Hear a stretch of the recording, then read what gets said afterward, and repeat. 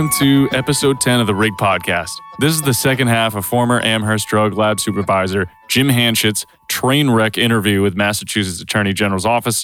Among many other shocking admissions, Hanchett again tells investigators that he manufactured heroin in the Amherst lab, and the interview was mysteriously edited when Hanchett discussed Farrak's drug use at the lab. This one needs to be heard to be believed. Enjoy.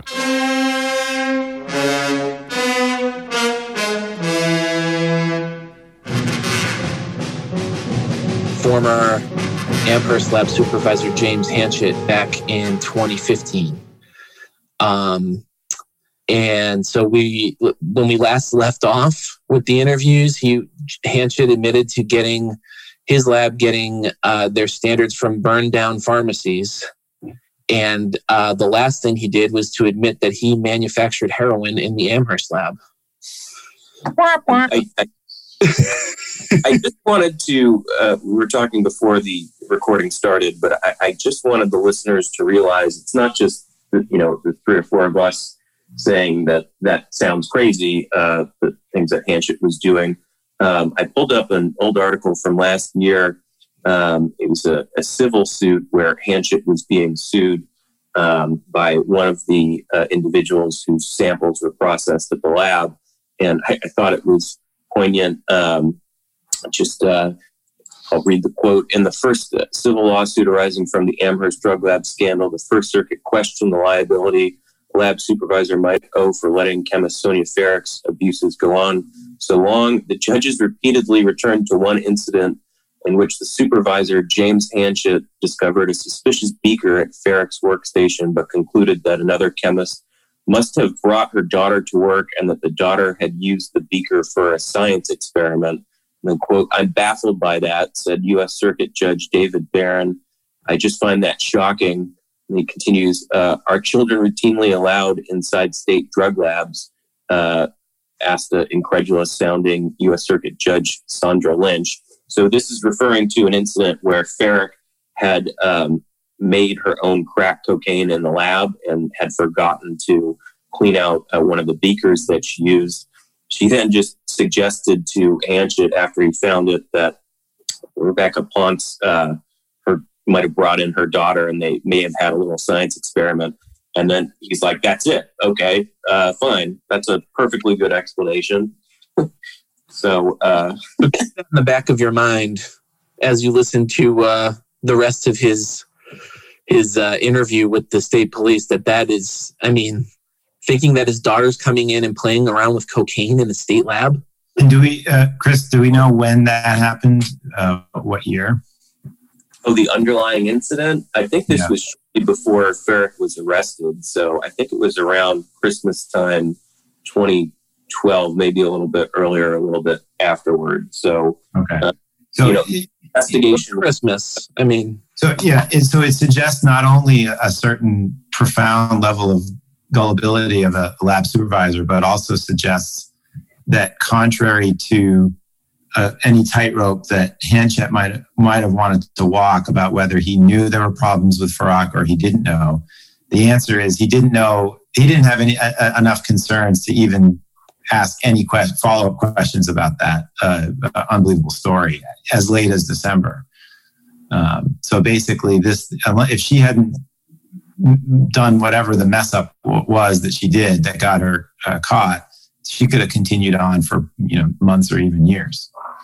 Right. And to circle back onto is it us that just cares about this stuff, or is it actually important? The Attorney General's office did an entire investigation on all this. That's where all this is based off of. So the state and the Attorney General's office thought it was very important how Hanchett was making standards, important enough to, do hours of interviews with people that still work at the state police lab and open up an investigation on it. So to me, they think it is important. What's unfortunate is that either people don't understand or that, people just kind of brush it aside and say, oh, well, but I think what we're about to listen to from Hanchett, especially when it comes to his manufacture of secondary standards, is very, very important. And it has far-reaching ramifications back just decades. Just to pause for 2 seconds, they certainly looked into this issue. What's baffling is more of it doesn't come out in the official report. Right. So there was a lengthy report written by Assistant Attorney General Caldwell that describes a lot of these problems, but it's odd, for instance, that the report says Sharon Salem told them that only Hanchett was manufacturing his own standards when there are these audio files where she talks about making her own standards from vials that they took out of the trash. So it's entirely unclear to me how that did not make its way into the report. But anyway. Right. Or why it never caused the OIG to revisit any of their striking findings about there only being one bad actor in one lab. Correct. All right, so let's play the next clip of Hanchett's interview with the Attorney General's office. It's, I believe it's about standards. All right, here we go. And now, in terms, is it fair that the standard was probably one of the most expensive things to purchase? And a pain. Yes, and a pain paperwork-wise. Okay. Now, let me just ask a quick question on the paperwork. You had a DEA license. Correct. And you were the individual who had their name on the DEA license, right, for the Correct. entire laboratory. Correct. So you dealt with that paperwork process. Right. But not that much. Because it was, Alan was gone only maybe 3 or 4 years before the state police took over, and then I was removed from the picture. Everything would be ordered through. Well, no, I did order a few things, but most of it was, yeah, I did. I ordered about maybe 10 drugs, but I was using the state police procedure and how it was done. Not so much the DPH procedure, No. because it wasn't necessary. No, right. Now, give us an example. A cocaine standard. A regular cocaine standard, how much would you order and what was the cost? Oh, I think it was probably around $100, maybe anywhere between $100 and $500. Some things you can only get maybe 10 milligrams. Some things maybe you get 100 milligrams. Some things you could probably maybe get 500 milligrams. It depends what it was. Stuff like oxycodone, it was probably only 100 milligrams you could get. What about, say, heroin? That was another one. Maybe you came in like 10 milligram vials. That's not about all you could get. How about methamphetamine? Methamphetamine, the same thing. You get a small bottle, maybe 10, maybe anything that was, highly controlled. It seems like they were more stingy with getting it, and so you don't have to order 4 or 5 bottles, and that was expensive. And heroin, especially heroin, it wasn't made available all the time. So the time you needed it, you might not have it. So that's why I relied on, secondary standards. Okay. So when you say they weren't available, was it because you had already gone through the inventory? Or they didn't have them? Our supplier. I'm just saying purchasing, you only go through certain companies. It's a real pain. A lot of the companies, that we could order it from, we couldn't order. We'd have to get it from a secondary company and pay the premium. Which was, not my idea of good purchasing, but that's theirs. And you get through them, but some companies wouldn't deal with them. Sigma Chemical wouldn't deal with the company we dealt with. And we didn't have a purchasing agreement with Sigma, so we couldn't get anything Sigma had. So we had to go to other sources. And in terms of who beyond you at the lab knew about that? Well, I think everybody had, just me in my lab. Down in Boston, I think Chuck and I had the same problem. And I don't think Chuck ordered the supplies. It was probably mostly handled by Peter Pirro. Peter Pirro? And who was Peter? He was the head of the mass spec section at the time I was at Moss on Amherst. So he ran all the chemists who were using the mass spec, right. Essentially the confirmatory tests. Right. And how many, did you say only a couple worked under Peter? They ended up rotating. Everybody had at one time to rotate under Peter, just to get the use of the mass spec. But after Melendez-Diaz, that ended that. Everybody had to do their own. Okay. Now, you said that Charles Fleming probably had the same problems that you had in terms of the standards. Did you ever have a conversation or an email exchange with him just about that? No, I can't recall. We just took that as just purchasing problem and lack of funding. didn't really pursue it. Okay, and it's fair to say that because you and Mr. Salemi know about it, Julianne Nassif know about it. I'm assuming she did. I mean, you gotta understand, there was 3 labs in the state at one time, and we would exchange drugs with each other. State police came up to us and got some psilocybin one time, because then another thing, you only get 10 milligrams of. So we shared drugs. They had a license. We had a license. It was routinely done. So, like, a few real quick thoughts. So I forget exactly how long he was the supervisor of the Amherst lab. It was till like 13 or 12. Yeah, so he says he ordered about 10 standards that entire time, which is indicative of a problem. So it was a pain. There was a lot of paperwork. It was a lot of people. Honestly, I think that's the real problem. He just didn't want to go through the effort if he could just make a standard. Clearly, he had like an idea because they did this all along. And it's like, why would I waste hundreds of dollars or thousands of dollars on these standards when I can just make them here? And I think we debunked that whole money issue last time because, like, even assuming, so a lot of the standards were around $100 or less than $100. So even if you were assuming that the heroin standard was like $160 per vial, even assuming you used the entire vial for one GCMS run, because they were not using blanks at that lab, you could use the whole 100 vial carousel in the GCMS machine. So, divided by 100, or slightly less than 100, it's around $1.60 per criminal case. So. Dude, and what was the budget that year? Like, think about the cost of throwing out all these criminal cases and investigating all this shit. It's mind-boggling. And then, the final thought that I had about that clip is he's sort of suggesting that the Hinton lab likely had the same problems. Mm-hmm. So the question is, where was the Attorney General's follow-up? Right. So they hear from Sharon Salem. She thinks they're doing it over there. They hear from Hanchett that he thinks they probably have the same problems. They interviewed Alan Stevenson. He said they were doing it when he was the supervisor and they were cutting corners. And then, as I said this before, they just interview Annie Dukin. She says we didn't do it. And then that's what they put in their report. But do you really think that they just interviewed Annie Dukin?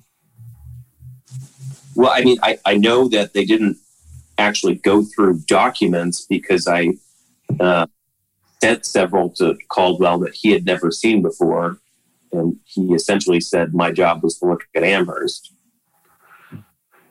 So he just heard all of this. And also Hanchett later in here implicates the state police. And I believe Salem did as well, right? Saying that the state police was doing the same thing for years until right. I think they just stopped before these people. But again, they never, according to the Attorney General's office, FOIA responses, there's no other interviews other than the ones we're going to play on the podcast. This is it. And he said that Hanchett ordered standards for Hinton, or he thought that was the process, that Pira did that. Yeah, so Salemi is the supervisor over Hinton. Peter Piro is the head of the mass spec room. Anyway. Right. On. So let's move on. Okay. Next clip. Did you ever discuss with Julianne Nassif that you were making standards? I only made the standards was when I first started because we just couldn't get them. All right. That was probably in the late 70s, early 80s. And did she? She wasn't in charge then. Okay, but did anybody know, what Julianne Nassif or anyone know, that standards were being made at the lab, and was it ever addressed? No, probably not. It was a lot of the older guys, the older chemists where I started with, they went to the DA school, and at the time, that's what the protocol was. Even the manual they gave you showed you how to make the drugs to use for your standard, because a lot of this stuff wasn't available. Really, when I started, it wasn't the heroin and coke. It was marijuana and a lot of pills. There wasn't all that much, Springfield maybe, Holyoke, but. Okay. Now, you say for a cocaine or heroin standard, how quickly would you go through those? And so what was the frequency that you had to either order more or create one? I would usually make maybe, at least the minimum I would make be 10 mLs, and you only need a very small amount for a mass spec. So it would probably be I'd say 3 to 6 months, I'd make a heroin and coke standard. I was combining them both two together. And that would be good for maybe 3 to 6 months, depending on how much it was used. Okay, explain. All right. So he's pretty certain that Nassif knew, or Nassif, whatever, knew that he was doing that, and the other lab was doing it. So as the supervisor, there's no way that, I mean, to me, it's crazy that they didn't interview Julie Nassif or Linda Hahn as well. As part of the AG investigation. Yeah. How did they not? Like, clearly they're, anyways. That would be going up the chain of command, meaning you don't stop an investigation at the level that you find. It's like if you're looking for a rotted portion of a house, you don't find the rotted wood and say, "Oh, that's the extent of it. I'm going to stop right here." You usually keep going until you find a clean surface. Right. And so if you find that there's a lab supervisor who's obliterating what people thought were the rules, I think it's incumbent on you to go up the next level and ask, I mean, do I really have to say what the question would be? Did you know? Right? That's the question. And then I guess the follow-up is, and when did you know? Right. And maybe did you authorize it? But that would take about 5 minutes to ask those questions. Did you tell them to do it? Did you say to keep doing it because we didn't have the money? So keep in mind, before this next clip, keep in mind that last time when the Attorney General's office interviewed Sharon Salem, that they were very adamant about it seemed like taking from submitted samples was a big deal to make standards. And Salem was adamant that she only took from the trash, that she only made her trash standards, and that no one that she didn't know if Jim Hanchett was taking from submitted samples. So next clip. All right, here we go. Thank you. Okay, explain the process on how you would make a standard. If I had the original stuff, I would use that. If not, I would take a sample that we had received. Back when we first started doing the trafficking cases, we used to do an IR on all of them, as well as a mass spec.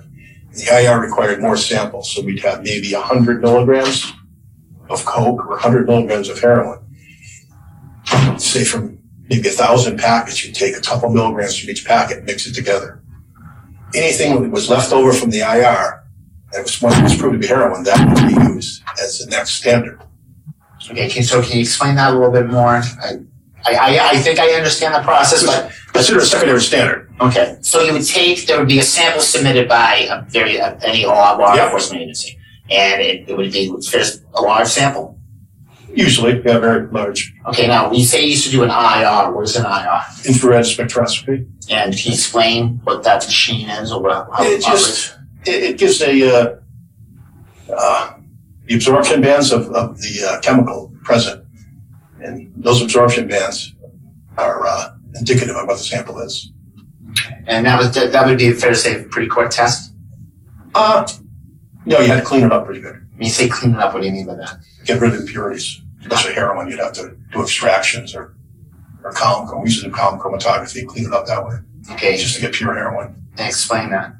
Well, heroin would be cut with quinine, could be cut with caffeine, could be cut with anything. Well, it's always cut with sugars. Simple sugars, lactose or something. And you have to get rid of all that stuff. As you make an IR, it has to be pure. It won't work. And what was the purpose again of doing the IR? Is that a preliminary test in the whole process? Or? That was just used for, that's all they used at the state police for a long time. But no, that was just used for, trafficking samples, just to have more, proof other than just a mass spec. When I started, we did IRs on everything. And then gradually, when the mass spec came about, we shifted to that and we used the IR for backup. And when was that? Probably got our first mess back in 88, maybe 90, right around there. So we relied on IRs exclusively to that point. Okay, so stepping back, so a sample would come in, Mm-hmm. you would do an IR on it. Yeah, Okay, and that was to essentially prove what it was. prove what it was. You clean it up first. Or you clean it up. Well, So, we do a color crystal test too. You knew what it was, and basically you can tell heroin how it's packaged differently than how coke is packaged. So you basically knew what it was. Do a quick color test to confirm it. Don't waste your time if it's not heroin. If you don't get the positive result, then you go on and make an extraction, purify it, do the IR. and then what was the next step? After you did the IR and you cleaned up the substance, so you got the pure, Yeah. say, heroin.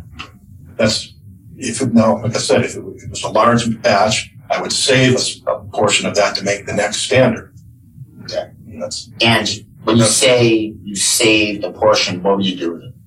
I put it in a vial, or a beaker, label it, date it, and put it with the drugs. Okay. And how would you dissolve it Yeah, you dissolve it with methanol. with methanol? Yeah. Now, it's fair to say that to make a stock standard, you need more of that sample, correct? Yeah, 1 milligram per ml is what we tried for. Okay.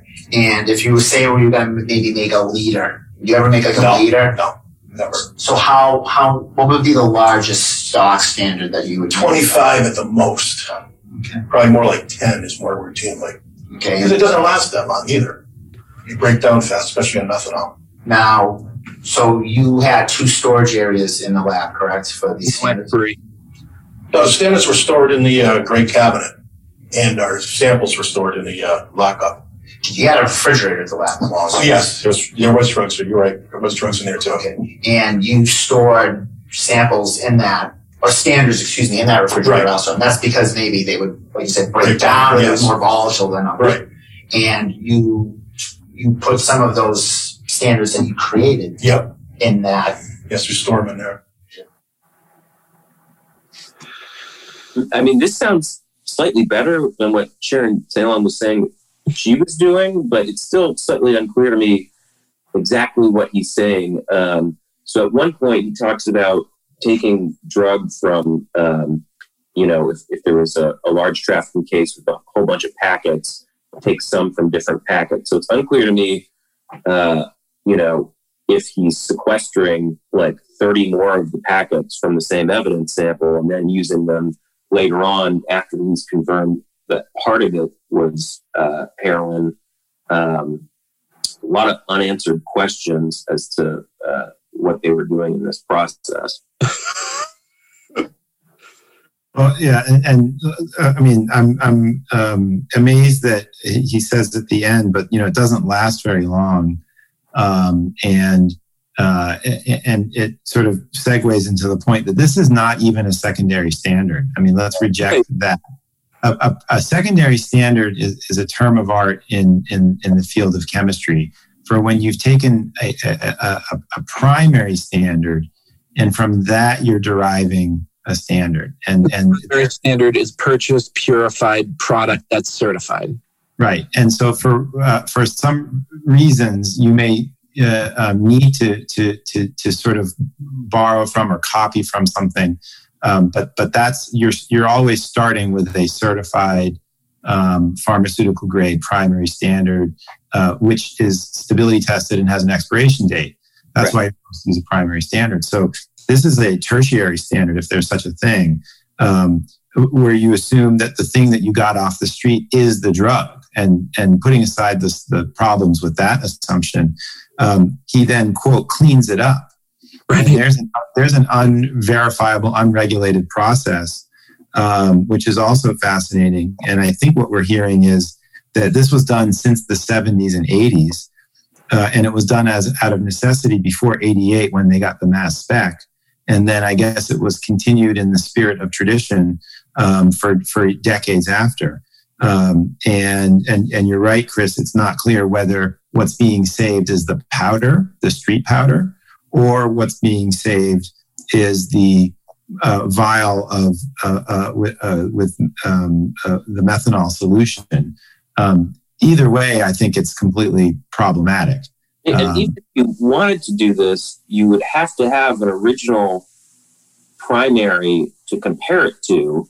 And he's saying in this interview that they did, but when you look at their standard logbook, it doesn't appear that they actually had one, right? So even if you're using this IR in order to compare, something that came off the street and the lab is then going to say that this is heroin, you still want to, at the same time, run the IR against a known quantity of heroin. It seems like they didn't have that. So they just had generations of these tertiary standards. Right. It's a photocopy of a photocopy. And then to verify it, you're comparing your second photocopy against what? The first photocopy? I mean, neither of those are going to be the original. Right. It's, and dude, there's no expiration date on any of these. So they're winging it. They don't know. I like how he says it lasts 3 to 6 months. Yeah. There's no certification saying, hey, this is still good. He's just running jabroni test. It's like if someone told you this milk will be good for 3 to 6 months, would you like to have a sip? You'd say, well, where are we in that process? I'd like to know. Anyone's freedom depends on it. One of the, 2 chemists in the lab, other than Jim, that they're relying on to catch, when something goes bad is Sonia Farrick, right? Who's constantly high. So on LSD. Right. All right, next clip, Rand. All right. Going to the next clip right now. It's more on the breakdown. So when you were making these standards, how much would you make for the storage to be used by the other chemists? Probably 10 mLs. That's 99% of the time was 10 mLs. There's no reason to make any more. So, like I said, if you made 25, which maybe I did, I don't remember, but 10 was the normal. It just broke down too fast. It started turning dark, and you get breakdown peaks. The heroin turns into the monoacetyl breakdown product. Okay, and you would what? It would be one. You're saying it's 1 milligram. 1 milligram per ml. Per ml. So there'd be 10 milligrams in there. But sometimes you would make 25. Very rarely, because it doesn't last. Okay. And how frequent? How soon do you go through this? It depends. You usually break down before we finish using it. 3 to 6 months depends on the condition. But a lot of times it was left out on the bench too. I mean, it's supposed to be kept in the refrigerator, but a lot of times when people don't use it, they leave it out on the bench, and so it'll get warmer and it would break down faster. So that sounds good. Again, it gets back to having no written protocols and procedures. You're sort of just winging it. You can't really reliably say when the stuff that you made up is expiring. Also another issue is the stuff is just sitting around in unlocked drawers, random cabinets. That violates some federal regulations, and I read them all before. But for certain schedules of drugs, you're supposed to have increasing amounts of security. And right. So keeping heroin in an unlocked refrigerator or like sitting on a lab desk is not okay. Well, and observation and then question. The observation is he said that it broke down while we were using it. And I think he said it sometime on the bench, meaning that they were in use, right? So that's like I drink milk until it spoils, and sometimes it spoils while I'm drinking it. I mean, that's a real problem for whoever's sample is being tested with the broken down sample. So they're not throwing it out prophylactically before it breaks down. They're waiting for it to break down, discover it, and then what? Just pretend that everything was fine up until that point. But if it breaks down 3 to 6 months, Chris, how does that at all smile favorably on the Sharon system of trash picking? Does it, when you go into the trash and take it out, did you just revive the 3-month expiry? Yeah. New lease on life? Yeah. It does. It's like hitting the reset button in a video game. That's right. So, Right. The only thing I might add is it seemed like some of the justices on the SJC were concerned about this issue and lab practices in general. And they asked some pointed questions during CPCS versus AG about it. Justice Gaziano in particular had trouble with the notion that there were no written protocols and procedures, or not apparently following industry standards. And somehow Judge Carey concluded that everything a chemist other than Ferrick was working on was fine, and they didn't have the benefit of these audio recordings. So even with the limited amount of information that they had, they were still highly skeptical. And how did they not have these audio recordings? That's the question. How were these not made available? It's a joke. So, next clip, Rand.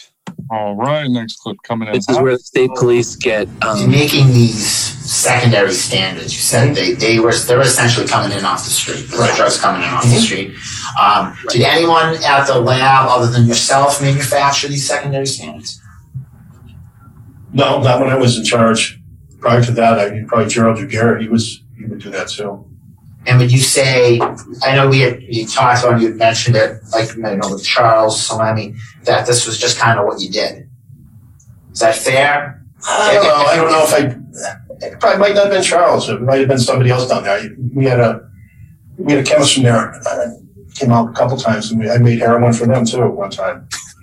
I don't remember his name. made heroin for me. But when I say that, it was just kind of an accepted thing at the labs. Yeah. When you were in a pinch and you were short on the standards, you couldn't get them for whatever reason, you would generate one. Yeah, basically. But that was earlier. And later on, no, we didn't have that problem. Because then I think they, more or less because of the protocols, we were forced to. And that was when the state police took over. No, the state police still took their marijuana from their samples and reused them too. Kid yourself. Oh, no. And I know you worked for the state police for a while, but when, after the lab shut down, but yeah. What I'm just trying to say is, I guess, it's fair to say that stopped, the manufacture of standards stopped when the state police came in, because they were an accredited laboratory. No. Not that we still use the same standards, because at the time when they took over, they were in the process of becoming different level of accreditation. It was for the whole lab, so they spent all their time getting everything up to snuff in their labs. Okay. And we were going to be a secondary. Once they were done with their certification, they were going to come back to us, and we would have started from scratch. But we tried to meet their standards, but again. We always had that 1 milligram of coke heroin standard was what we used for all our mass specs. Okay, so you were still using the standards that you had created at the time of the gas state. So, So why does it seem like Jim Hanchett is like the Oprah of heroin? And you get some heroin, and you get some heroin, and I gave it to my neighbor for helping me fix my mailbox. yeah, anyone who walked in, I was like, "Hey, you want some heroin? I can make it." Well, right. So you have now, he says, I took heroin to Jamaica Plain. And he had earlier said that the labs shared drugs. And I think he said the state police delivered his lab. Now, he doesn't put time on any of these things. No. So, which is an interesting failure by the questioners to ask, what are you talking about? When did this happen? And give me names, give me dates.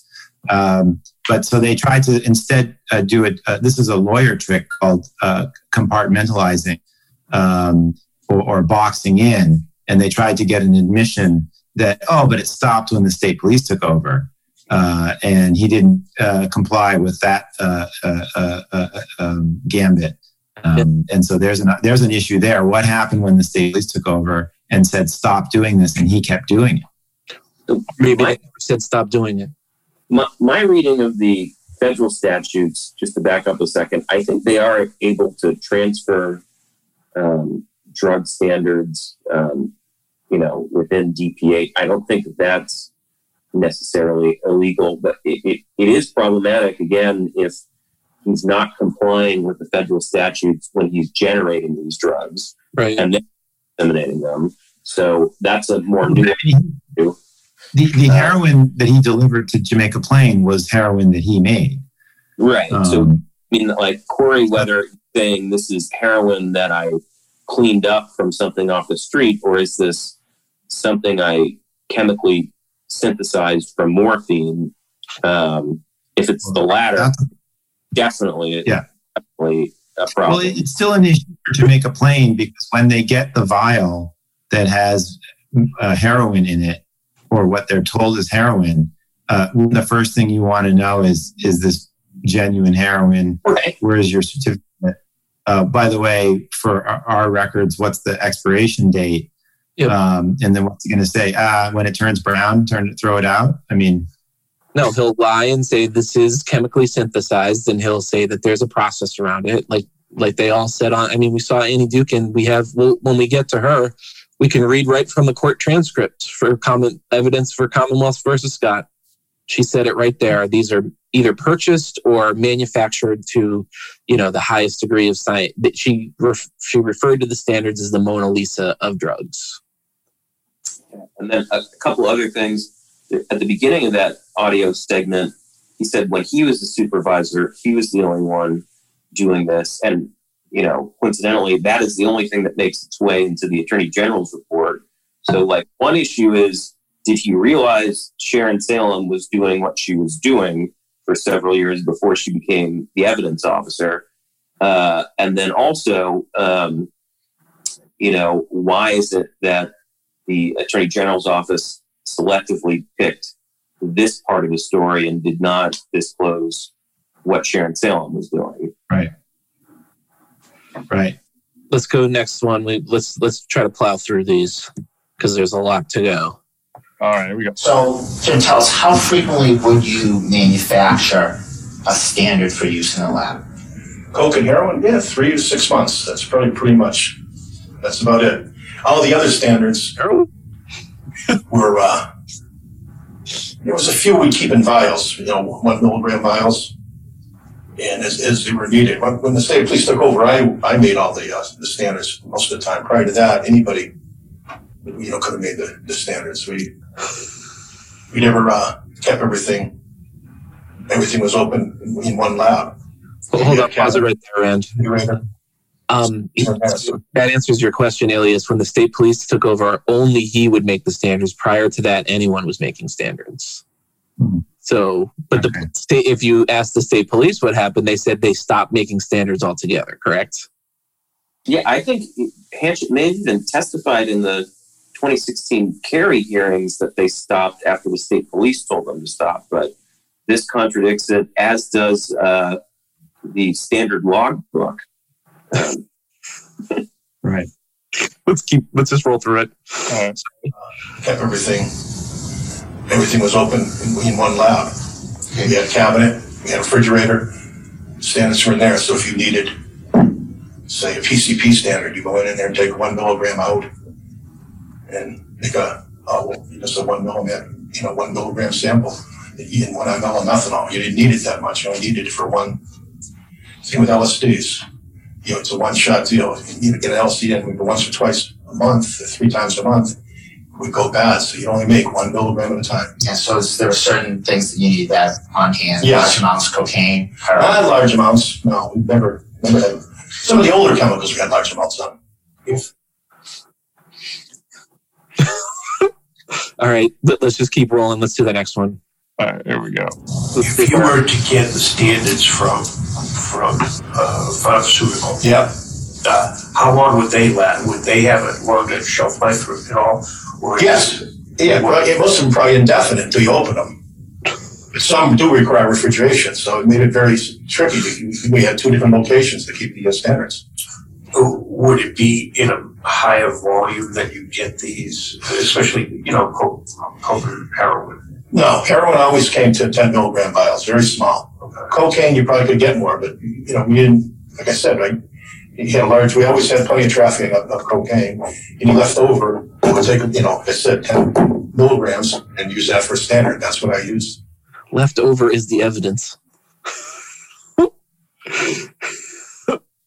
So, like the weight of these drugs is very important as to like how much time is served, and I don't know, just walking with it after it's submitted, like it's like they take the weight when it comes into the lab, and then it's like fair game to just, you know, tear apart and turn into standards and do this, and this. Like, say they want it reweighed, what happens, you know? Right. And then you're convicting people downstream by comparing their sample to this thing that was seized off the street corner.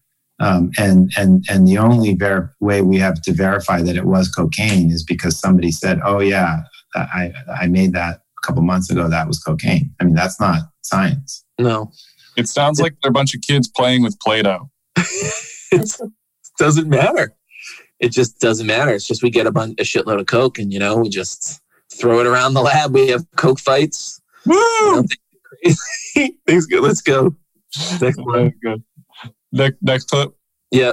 All right, here we go. The methamphetamine standard. Is it fair that lasts a pretty long time, or not? Well, it's hard to say. I don't know. Long pause. I say maybe one a month, time. maybe a month. Now, what I'm saying, if you got it from a pharmaceutical company and it was manufactured for you, and it's a very pure standard, how long could it last? For decades? Probably 10 years, at least. That's if it was not open frequently. Right. And you're only using a milligram at a time. And again, methamphetamine, we probably only maybe had 10 samples a year, so you wouldn't use it a lot. So you probably only take 1 or 2 milligrams out a year. Well, Sonia used it a lot. Yeah, I mean, so why Caldwell was asking about this, so it turns out he knows from Ferrick's grand jury testimony that she would go into the refrigerator and take out from the methamphetamine standard, small amounts every day and put it in her Diet Coke and just go nuts for the rest of the day. But but that was that infamous standard from the 80s, right? That's why he's asking how long it would last. Before that, I think Hanchett said his predecessor, it was there like before he got, someone says it's there before they got there. So it might have been from the 70s. And so I think Caldwell's trying to figure out what this chemical is that Ferrick has been ingesting. Right. So on the one hand, I don't know if anyone's actually, tried to figure this out, whether it broke down into amphetamine and something else, but I think that's why he's asking these questions. Yep. Specifically about meth because of that bottle that was corroding in the fridge from the 70s. All right, Rand, next one. All right, here we go. So now, getting back, I asked you a previous question about the manufacturing samples. I guess I'll look directly. How frequently did you make them until the state police took over and you kind of went into this new protocol? Basically, I still made them right up to the end because they never fully, implemented anything. Was it once a week, twice a week? Oh no, once every 3 months. So it's once every 3 months. Yeah, or as needed. Sometimes you might need more, but usually wasn't. It does break down. But you can tell once it starts getting the extra peaks on the mass spec, it's time. Just dump it down the drain, make some new stuff. And you were making those from very large police submitted samples, right? Yeah, usually. So 9% of the time. Example. 1,000 packets of heroin. I would take a couple milligrams out of each. Maybe I would do 10, 15 vials. And maybe do a color test or GC or mass spec on each vial.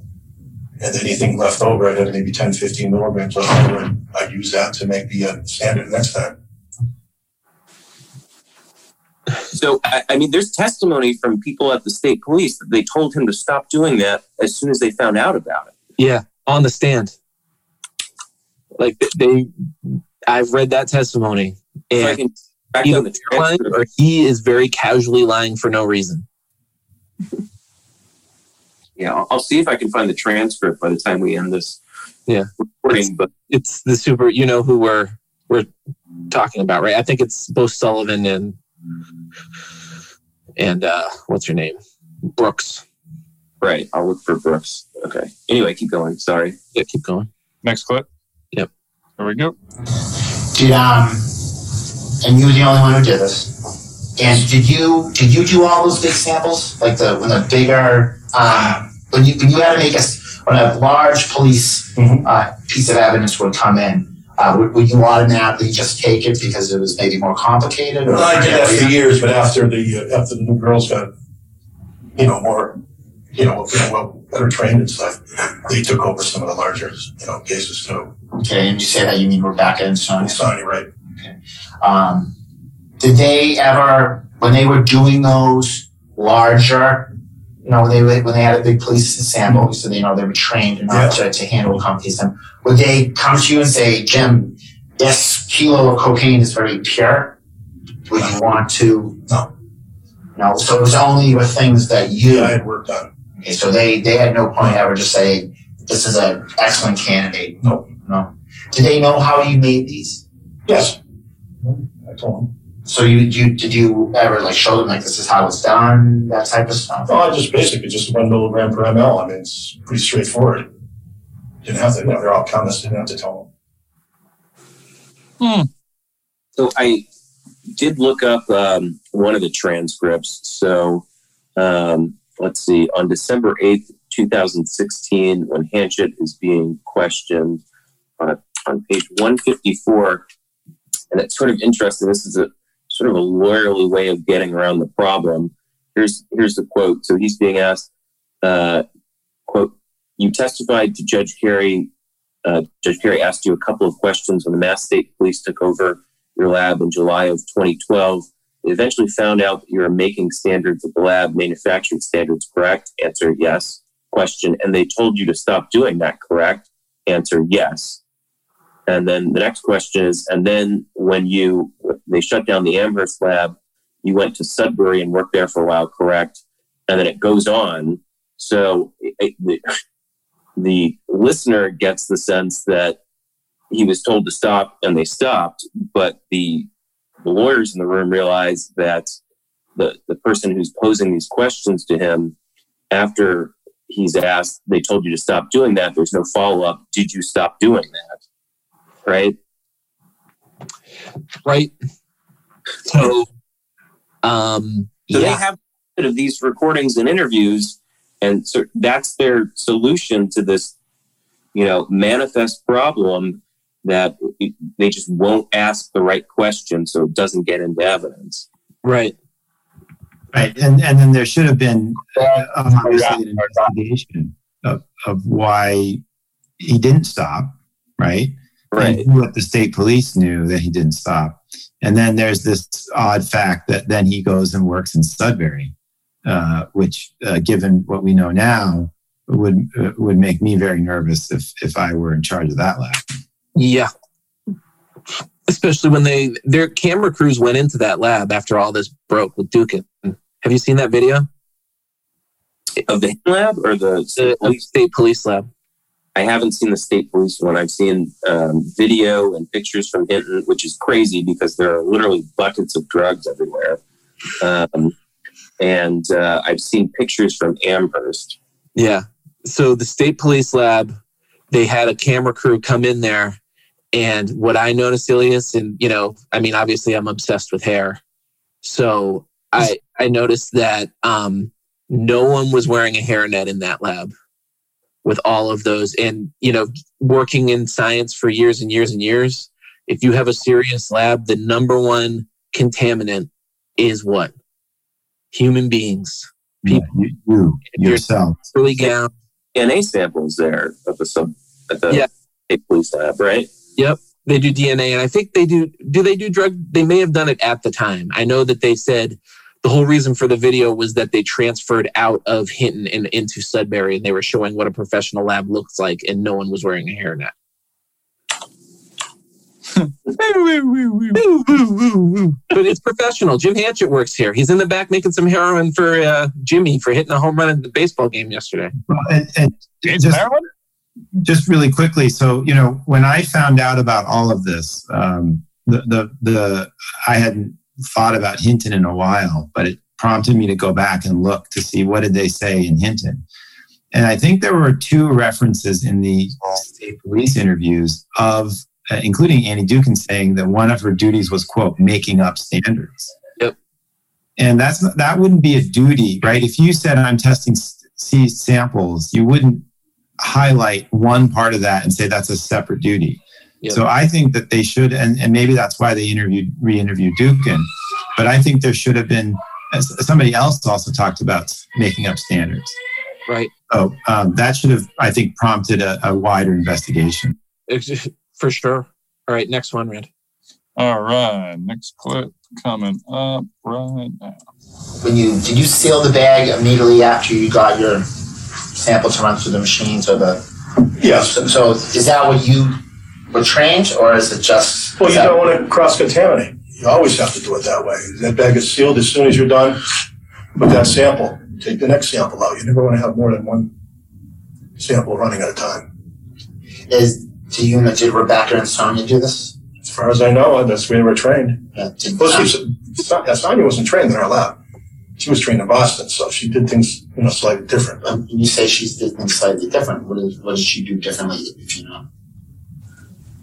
I don't know, her notes, I think, were different than ours. I think some of the testing, she relied more on color tests down there. We got rid of the color tests.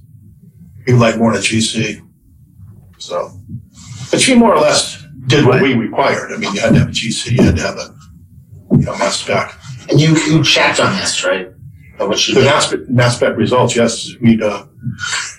I forget what we checked on. I don't think I checked on hers. I think Sharon did. I checked on Becky's. We used to swap back and forth. That printout list I told you we got from the mass spec, this is the sample number. And you compared it with the results of this printout of this, completed samples. And if it didn't jive, somebody screwed up somewhere and you went back in. And this was all, I forgot to tell you that there was cards given, index cards in every sample. That's what recorded results on, the weight, results, the date it was completed, and your initials. That's how it was transferred. Then you brought it back, you brought the samples back, you gave the card to the evidence officer. She would go in and print out a certificate of analysis based on that card, the evidence card. And you also had bench notebooks, right? Yes. And you kept similar notes that were on that index card in your bench, your lab book? Right. All the weights, all the results. And that was a requirement, obviously. Yes. You said Sonia did some things a little different. Did she weigh the drugs differently? I thought she did it by by just weighting the power, which I always did by difference, but it's not a big deal. It's whatever you want to do. I've seen when I worked in the state police lab, some did by difference, some just weighed the powder. Is that does the standard working group, do they recommend that you do it your way or using some way? just the gas chromatograph as the preliminary test, which I think is SWIG drug compliant as long as you use the then GCMS in tandem afterwards. But it doesn't, I don't think it satisfies Massachusetts law because they have to confirm it's that left or right-handed isomer, which requires, for cocaine, which requires that microcrystalline test. So that's certainly an issue. And then, but also that's that segues back to the purpose of the quote standalone GC over at Hinton. But what were they testifying to at Amherst? Did they say we did color tests, or did they say we just? They just said we would do the same thing that an accredited lab would do, and that was essentially it. So they just straight up lied. All right. I also just sent some pictures of the Hinton lab. I don't know if we can post these, but some of them are quite alarming. I'll post them to Twitter. I will post them to Twitter and Instagram only works on an app. It doesn't work. Well, I could do it with the pic. Yeah, I could do it to Instagram too. Yeah, you can do it on Instagram. Just have the picture, and you could even have like the audio of this episode playing underneath a quote from, the picture from the lab. Just so the listeners understand what we're talking about, one of these number of pictures, but my favorite is there's a beaker marked cocaine, and there's clearly cocaine all over the desk. Like Montana! Everywhere. And there's also liquid paper and some sort of oil lubricant. Not sure why those are there, but liquid paper in a accredited lab is an absolute no-no. That's correct. That's like whiteout or correcting your mistakes on using that. You have to have everything you write down on your paper legible so people can see. So if you're like, anyways, that's a technical thing, but that's a good point. Anytime there's a correction made to a document, you have to do just one cross out, and then you have to sign and date that correction. I mean, that's a standard across every testing lab. That even was when I was at Medtronic doing our research and design testing on medical equipment. If there was ever a number that you had to, oh, whoops, I wrote that down. The decimal was 1 point off, 1 slash through it, and then sign and date. I mean, we had a really big discussion because there were some people in the lab at the time that were doing 2 hashes. 2 hashes was too many. So everything has to be legible. You cannot be using whiteout in your results. you would also got caught at their cocaine, right? Yeah. It just gives, it sounds like chaos, complete and utter chaos. All right, next one. All right, next group. Now, explain the mass spectrometer gas chromatograph, the gas chromatograph mass spectrometer. Explain that testing process. Okay, you put 1 milligram, 1 ml, well, that's maybe 1.5 ml vial, add maybe an ml of solvent, preferably methanol. We used to use ethanol, whatever you want to use. Cap it. We used to run the standard, the Coke-Heron standards I told you I made up, a blank in the sample. When the state police took us over, they wanted us to do a blank after every sample, which they did in Boston, but I can tell the difference between contamination. I mean, it's pretty obvious. So I didn't think that was necessary, but they did. So we ran a blank after every one. And you ran the blank just so, I guess you say there was no carryover from one test into the next. But you can tell the difference. No, I understand. So state police required you to do that, and it's fair to say the standard working group recommended that. Probably, yeah. For accreditation.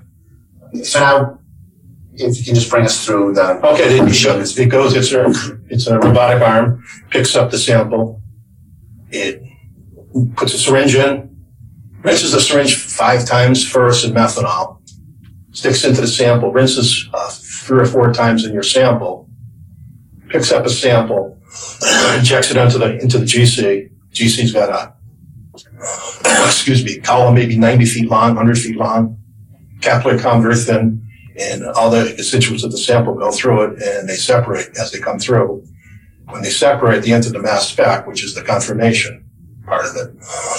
They're computerized, and it prints out a mass spectrum of the results, and that's you match with the standards, which they did internally with the computer through their library, but it also matched our standards, which we always ran a standard with.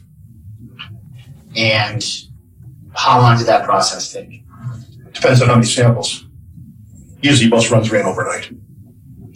So at this time, when the machines you're doing what they do, the sample that you took from, that's been sealed. That's been sealed back up, yeah. It's already, as soon as you finish sampling it, you were supposed to seal it back up. And you would initial those bags? Yes. Okay.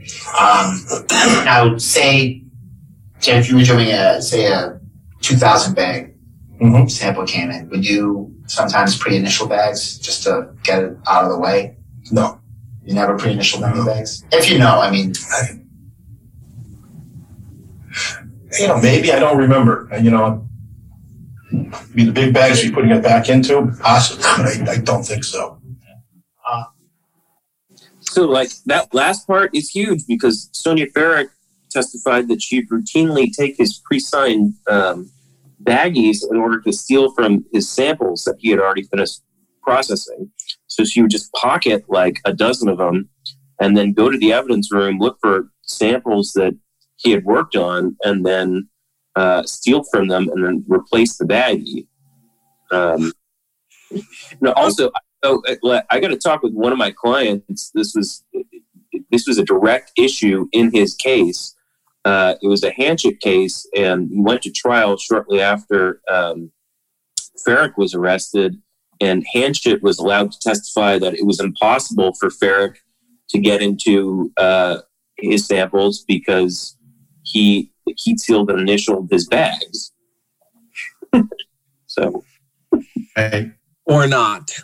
And not to be too boring and technical, but that blank issue can't be skipped over. I think what a listener might not know is a blank is sort of a dummy sample between your active samples, designed to sort of like wine tasters between sips of different wine. I don't know what they do. They swill something else to get out the taste.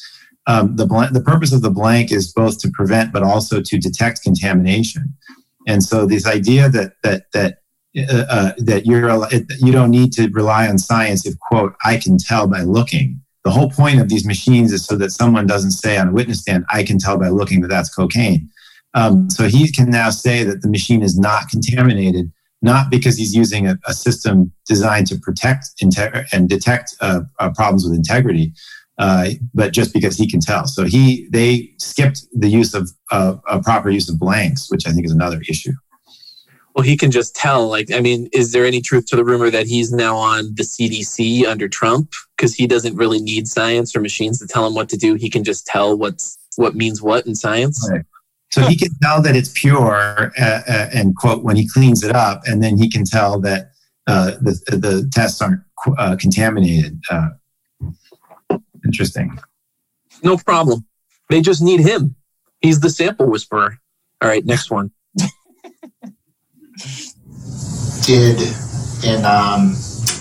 About how long, I know this is kind of a general question in terms of just say cocaine or heroin, for example, how long would it take you to do a batch of samples? It depends on whether we had overtime or not. It could be, it depends on the difficulty of the sample. It could be 2 to 3 batches a week.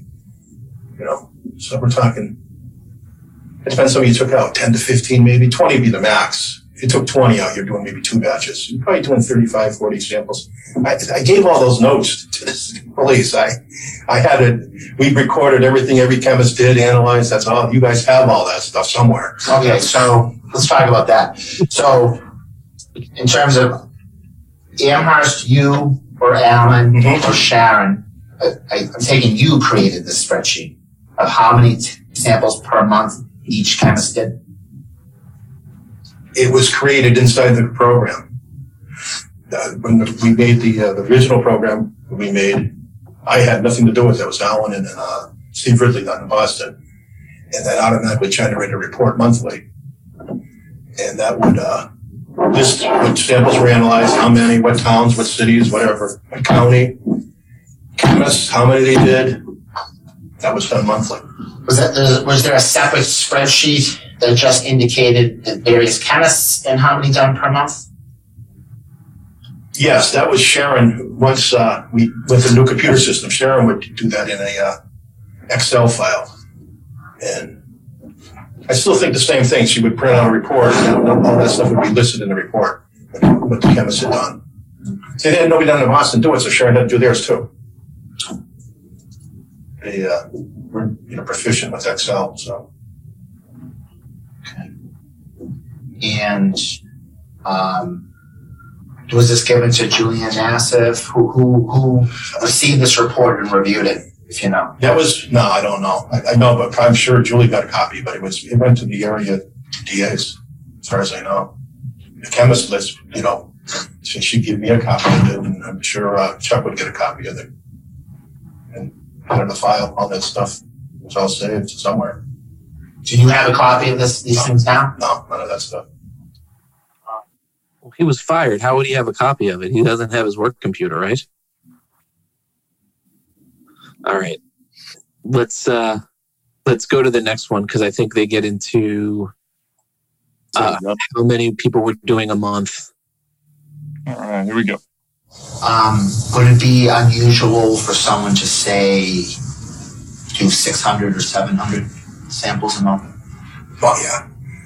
I know who you're talking about. Well, He wasn't working with me. Yeah, no, I understand. But even okay, say now I know who you're referring to. You're referring to Annie Jr. Yes. Okay, so say if in a lab, say if Annie was doing maybe 1,500 samples, someone was doing maybe 600. Would that, in your capacity as a supervisor at a drug lab, would that raise any concerns for you? Yes, I would think something's fishy. And that's not only as to the 1,500 a month, but also probably the 600 a month. Is that fair? It depends on the complexity of the sample. It's possible to do 600 if you worked a lot of overtime and you had easy samples. If you had all marijuanas, you had 400 marijuanas, it would be very probable you could do it. Or, I'd say more like 350 would probably be more of an average. I would, 250 to 350, depending on the complexity. Yeah. So, like, I've never been able to figure this out, but one of the numbers he cites, 1,500, I've never been able to determine if actually knew that was right around the total amount of analyses that Ferrick reported at Hinton during her most productive month. I don't know if he picked it out of the hat or not, but that's right around her record. It's a little bit apples to oranges because of the Amherst lab. They were doing both sets of analyses, but still the numbers that he cites as sort of shocking to him, even just for marijuana, are way less than the numbers that we discussed previously when we were talking about the most recent OIG document dump. So in March of 2004, it's talking about Ferrick performing 875 primary analyses, and that doesn't even take into account all her GCMS work. It just functions to highlight, the numbers were way, way off. Yeah. I like that he scoffed at the idea that someone in his well-run lab would be able to have such a high volume. That was, that wouldn't have passed muster with him. With the cocaine all over the desk. But the other thing too about the marijuana. I mean, again, I feel like a broken record here, but I have seen evidence of systematic testing with a machine of marijuana. I know that on occasion the machine was used, but I've read and I've heard that people held it up to the light and looked at it, which to me that's not a scientific test. So I think the only times they ran it through the GCMS is if they had something like liquid THC, which is sort of exceedingly rare. Otherwise, they had a separate battery of tests that they were supposed to be applying to the vegetable matter. But it was right. Visual test, right? It wasn't like necessarily. It was at it in a microscope. I think they're supposed to, but one of the issues that came up with Dukin was that she was not doing that part of it. Right. Because, my understanding, and I'm going to obviously defer to anyone with a chemistry background, but you can't tell by looking at a marijuana plant if it's marijuana with THC or if it's hemp. That's my understanding. You might say you can tell, but that's the reason why we have a machine and not some guy named Vern who tells you whether it's marijuana or not. Who's on LSD. All right. I think that's a recurring issue, the marijuana, the breezing through the samples, so someone could do 400 marijuana samples a month. Yeah, because it wasn't actually probably being rigorously tested. Right. And beyond that, marijuana is legal now and has been, like the one thing the voters have a consensus on, seemingly a 60% consensus every time a marijuana related issue comes up. The voters vote for it resoundingly, and to be less criminalized. In here, we're talking, thousands and thousands of people that were arrested and charged with marijuana charges that for something that's now legal, and the state and Ilias is talking about how nefarious the science is. Beyond all that, like this, we don't even care about pot, and the state still hasn't dismissed any of these charges, right? They've dismissed the Farrak related stuff, but they They don't just go back and say, you know what, marijuana is legal now. Let's go back and just say retroactively, okay, you don't have a criminal record because you were convicted of a pot possession or distribution. Right. They're still arresting people for large amounts or charging them. Yeah. Anyways, Randy, skip the next one and go to the one after that. We're skipping the next one. Give me a second here. And there we go. That should play. It was kind of her own person. Can you describe that? What was she like in your interactions? Strange to say the least. It takes all kinds. She would get in some fights with her girlfriend, and it was just be screaming on her cell phone. She'd go out in the hall, and it was just, ugh. Jay, they have a occurrence to occasion to discipline her. The only time I ever talked to her toward the end, I could see her workload was slipping. I did talk to her about, you got to get the pace up. The state police are in charge now. You don't do a good enough job. They're going to come down on us. So up the pace. What was her reaction to that? Didn't really say much. Just kind of, I've been busy or had a lot of hard samples.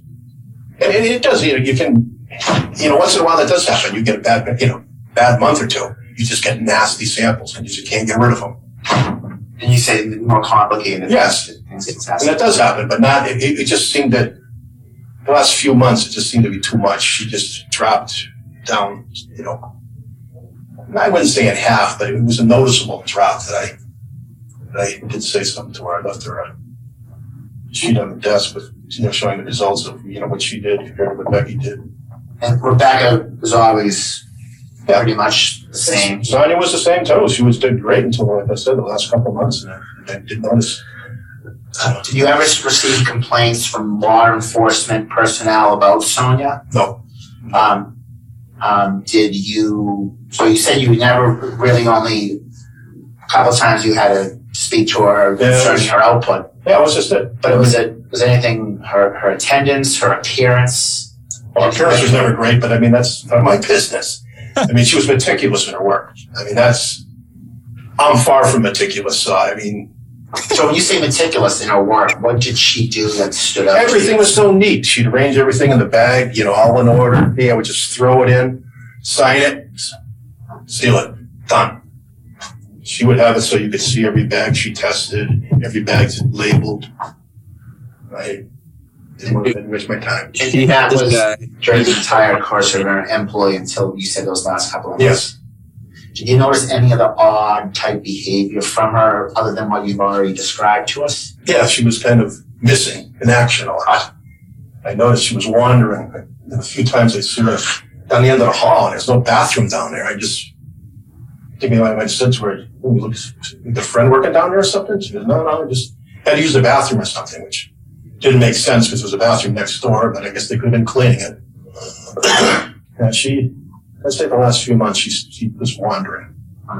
And so you worked for a pretty long time, right? Probably 8-10 years. Now, when she first came into the lab, she was hired by Charles Fleming? I don't think so. My understanding was she was hired in the AIDS lab, and she transferred into the drug lab after a year or so. So that's again, it's hearsay. And when did had you been making requests for more chemists? Did she just arrive at your lab one day? We must have, after we had the last round of retirements, Alan must have made a request for more chemists, and they hired Becky, and Sonia must have gotten wind of it and applied for the job out here. Okay, so no one from the Amherst lab had any role in hiring Sonia. No. So, did you know anything about her background or personal history? No, other than that she had told me she worked in the AIDS lab when she started. That's all, and worked in the drug lab. She told me who she worked with. And did she ever share any personal information with you? Did you ever inquire? I didn't even know she was married until afterwards. I think Becky told me she put a wedding ring on. I goes, never said a word to Meg. And I never noticed, but I think that was late, just prior to closing the lab. I knew the fights she used to have on the phone. You have to get out in the hallway to yell and scream at each other. It's weird. It's almost like their recorder got cut in the middle of them talking there. Yep.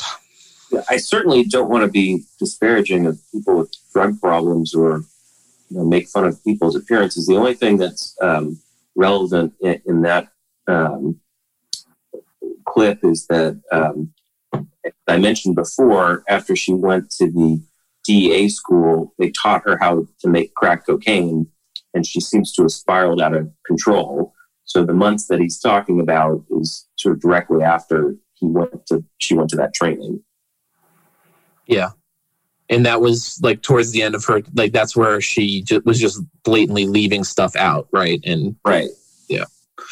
And that's how, I mean, and that seems to be the only way they would find, like if she even, this could still be going on. Like if she maintained, well, probably not under the state police if they were going to do the transfer, but she clearly, like by doing decent paperwork and making her samples look nice, pulled the wool over this guy's eyes. Like he saw that because he's clearly a slob and doesn't, he's not meticulous like Sonia is, he says, but like, I think all she did was dot her I's and cross her T's and submit nice, like clean samples to him. And he just never suspected of her doing anything. She got away with drug theft for 8 years. Yeah. Out of curiosity, why is the DEA training people on how to make crack? I don't know. And also, why isn't the DEA drug testing the people who they let into those programs? Right. Right. I mean, is it like a survival program where they teach you how to do everything? Anyway. How to trap bear with twine. All right. Let's hit I think the next one is about procedures. You want to skip over that one? You want to hear about the procedures or you want to go back to standards? Maybe the issue about them not having written procedures comes up. It does. It's a 5-minute clip though, so hold on to your butts. Let's do it. Next one. So this, I'm kind of going back here again. Did the lab have any written guidelines for testing? Because I know you had indicated you're trying to follow the accreditation standards as best you could. Did you ever? Yes, we had a protocol. Was that protocol in writing? Yes, it was. It was. Where was it located? We had a library in the main lab. We had the DEA manuals on how to sample drugs. And both Sonia and Rebecca went to the DEA school, so they had those courses. We had the books there. We had many manuals on how to analyze different drugs, and we had the powder protocol, which they were required to use when they were trained.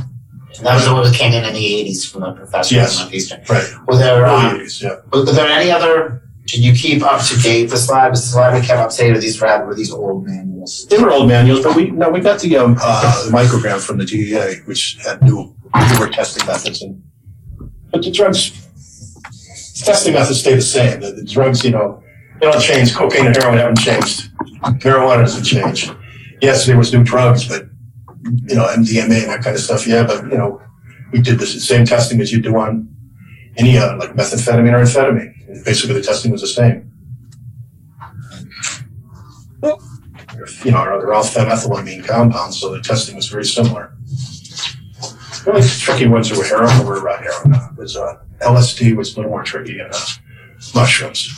That was never covered in the protocol. Becky had written up our SOP manual. That was all done in there, and I gave her and Sharon and Alan probably gave her all the information she needed to construct that protocol.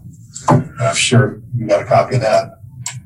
And why did you have that? Why was that? Sweet. So it was something you were trying to follow. Yeah, as best you could. We had to have something in writing showing this is how we sample drugs. And I'm sure you've seen. I have a copy that the quality assurance audit that they did back in 2012. Yeah, I've seen it, but I don't remember it. Okay. And they went through various things, instrument logs, and checking the reliability of reagents, those types of things. Correct. Now, James, it's fair to say that this was kind of in the eyes of the state police when they came in, it was a bad report for the lab.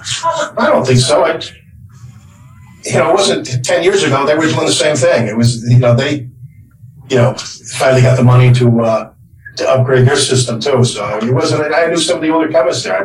Oh no, I understand that, but I'm just saying, like, if you were a layperson and you were to look at this, I think that stuff is minor. But okay, so that's your opinion. My opinion. Okay, but what I said, like, my question is that, and that if a layperson were to look at it, you think it would look fair to say it would look kind of bad? I don't know. I don't know if they'd understand it. Okay. I really didn't think it was that bad. Yes, we had some deficiencies, I should say, but nothing. We basically followed the SWE protocol. I mean, like I said, a lot of that stuff is just dotting the I's and crossing the T's. It doesn't affect the results of the samples. Okay. So, in terms of becoming accredited, and I know that was your goal or the goal at some point. Well, we tried, but it was somebody put the kibosh on that. And that was because of a money issue. Exactly. Okay.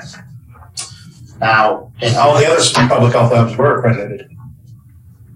By my knowledge, that's what I was told. They were all accredited except the drug lab. I think there was 12 or 13 labs in the building, and they were all accredited except us. So they have similar budgets to you?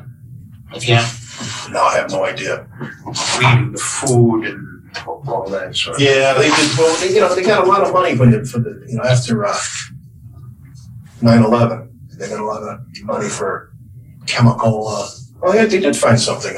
A World War I bomb was the only thing they ever found out in the sea. So some fishermen brought it in. That was the only time they ever found anything. But they got all new equipment. Yeah. We got the leftovers. Good. So that's, again, government money well spent after 9/11. There's a bonanza of cash going around to these testing labs to test for explosive and nefarious terrorist things, and the only thing they ever found was a World War I bomb, according to Hanchett. Yeah. The other thing I want to get into, I just sent you guys a copy of the PDF of the Mass State Police audit that he's referring to, and it takes a while to go through the whole thing. But basically, you remember he was saying, it didn't look really good, right, Jim? And Jim's like, no, I think those are minor things. So, just breezing through the first page, question 1, is unit staff aware of the quality assurance manual? No, staff does not have a quality manual. ... Are the instrument logs current and complete? No, logs not in existence prior to the end of September 2012. ... Is evidence in the unit properly secured? No, not in the short-term overnight safe storage, which may contain unsealed evidence, which all staff can access, which we now know is a huge problem. And 4, is all evidence properly marked and sealed?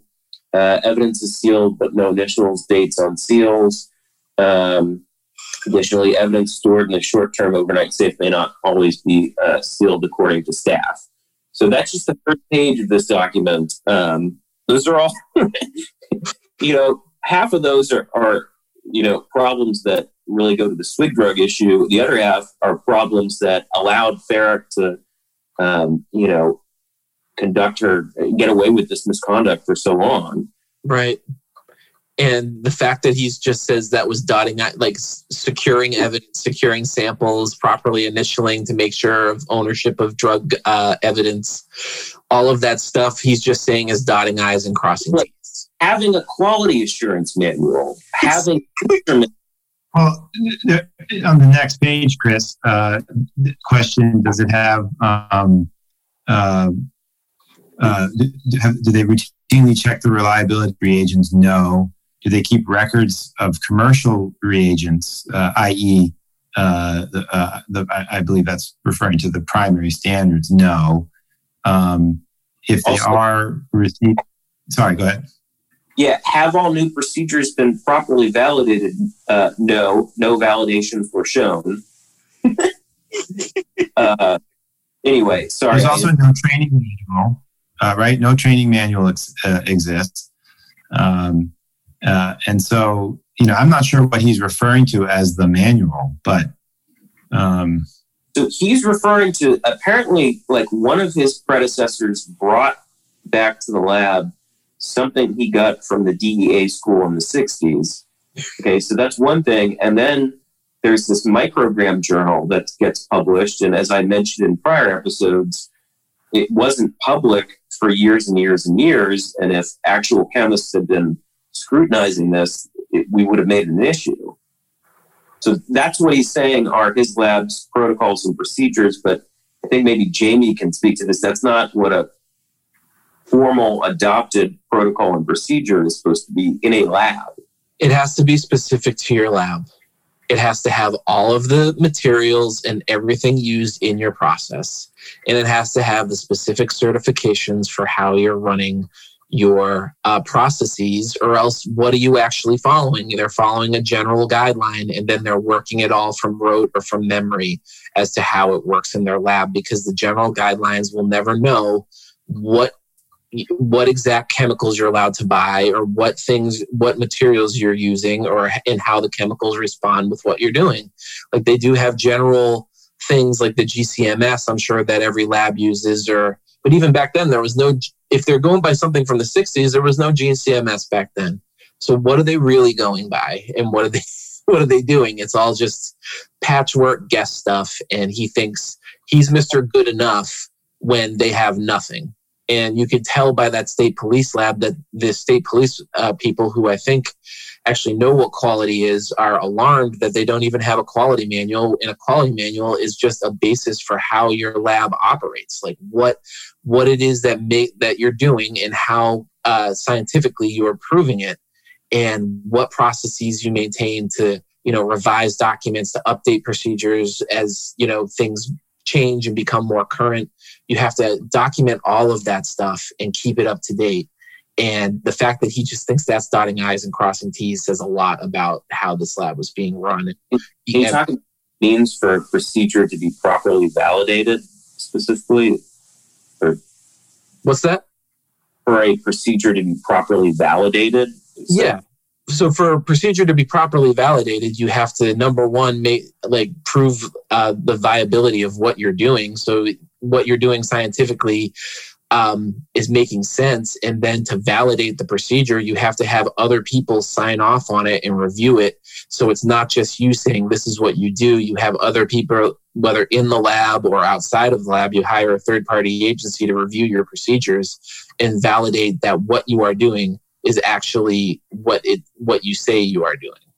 Okay. So it can't just be one person saying this is what we do and we're proving it scientifically. It has to be an independent or a group of people. Usually in companies, it's groups of people who do these kind of reviews to validate procedures.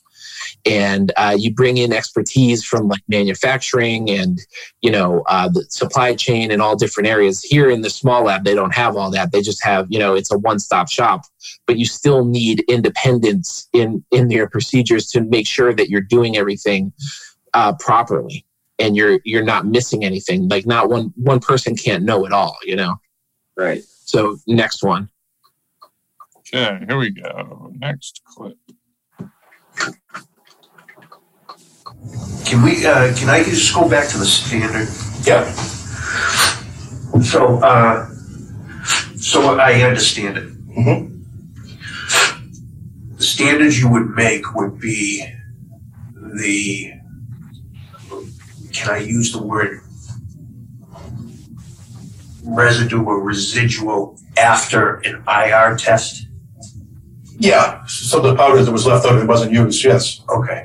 And I think you said that you didn't, at some point, you didn't have to run IR tests because another test superseded it, yes. Superseded it. Mm-hmm. So is it fair to say, just so I understand, that you would run the IR test in order, to make the standard? So it's not like you're just making standard, you're actually running a test. Now, we ran the IR tests on the trafficking.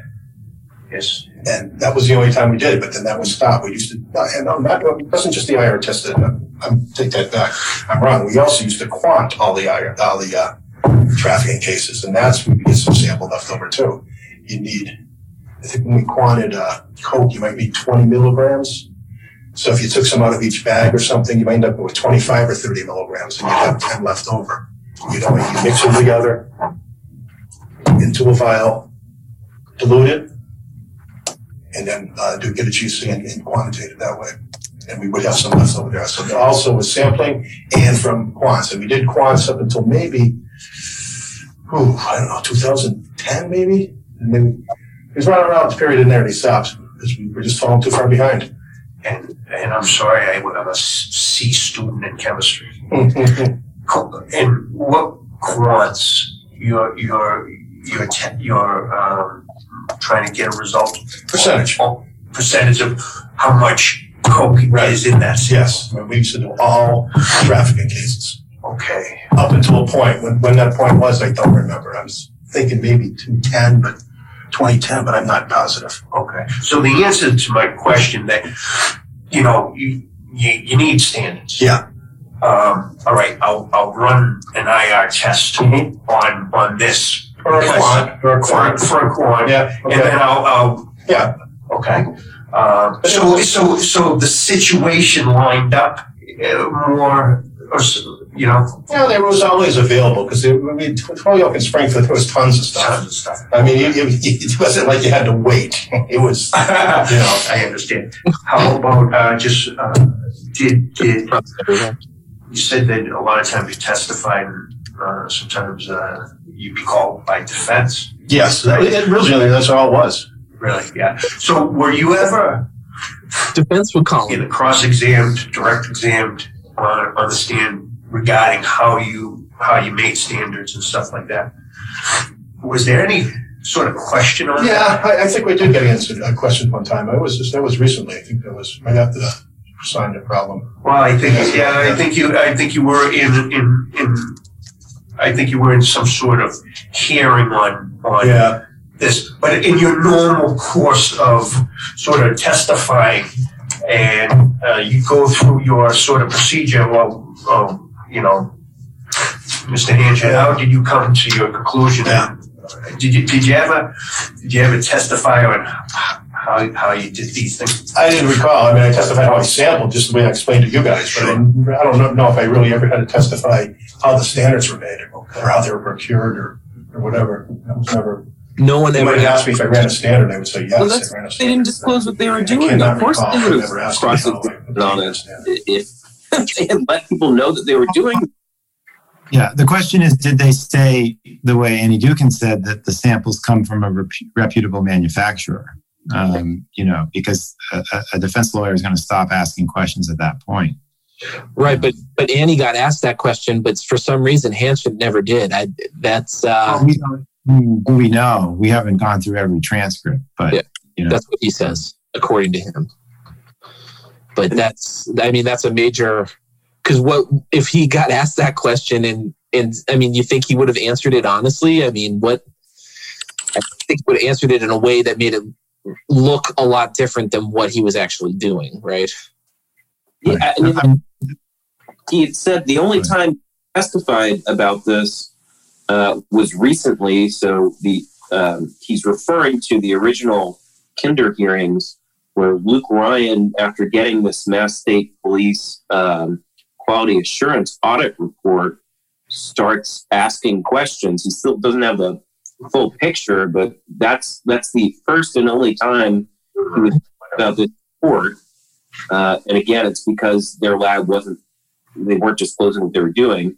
The other thing I wanted to say is he mentioned quants, which are quantitative analyses, which are important in federal cases. They're not important in Mass State cases, but the lab was processing some samples for the feds, and you cannot do that without a certified primary standard because it's about how much drug is in the sample, and you have to know exactly what purity the standard is in order to make those calculations. Right. And to go back, we had Luke Ryan on. It seems like a million years ago, but in one of the first episodes, and I believe he detected the use of a non-primary standard because there were additional peaks, and I think Jim Hanchett talks about that you could when the thing breaks down or it's not pure, you're going to have other peaks. Well, why are we looking? If you didn't let that happen, why was Luke Ryan looking at a printout that showed multiple peaks? And so that tells me what I didn't need to be told, which is a process that's not scientific is going to yield unscientific results. And there's your proof. If they had kept if they had done it properly, which I don't think is possible, but if they did it the way they claimed they did it, Luke wouldn't have seen a printout with multiple peaks. Next one, Rand. All right. And there was a time on October 7th, 2013, that you were called by the by the counsel for the defendants, and you were questioned in regards to what you had just mentioned to the captain. And you basically walked them through the testing procedures at the lab, the policies. They talked about when we've talked about audits and things of that nature, right? Okay, so when we used to do audits, it was done. I think the evidence officer did a monthly up until I don't know what year, maybe 2005 or something. And after before that, I'm not sure if they did an audit. I thought they did, but I'm not positive if that the BDI, Northeastern did a audit. Him and his assistant came down and went through the labs and checked our procedures. Okay, and you said that stopped in 2005. Yeah, probably, yeah. Is there any reason that stopped? Yeah, Donna LaCroix was the evidence officer. She used to self-audit. I thought it was monthly, but I wasn't in charge, so I really couldn't tell you exactly. So now, in this hearing that was in October of 2013, you gave pretty lengthy testimony. I read that, and you had discussed some of the things that we talked about earlier here today.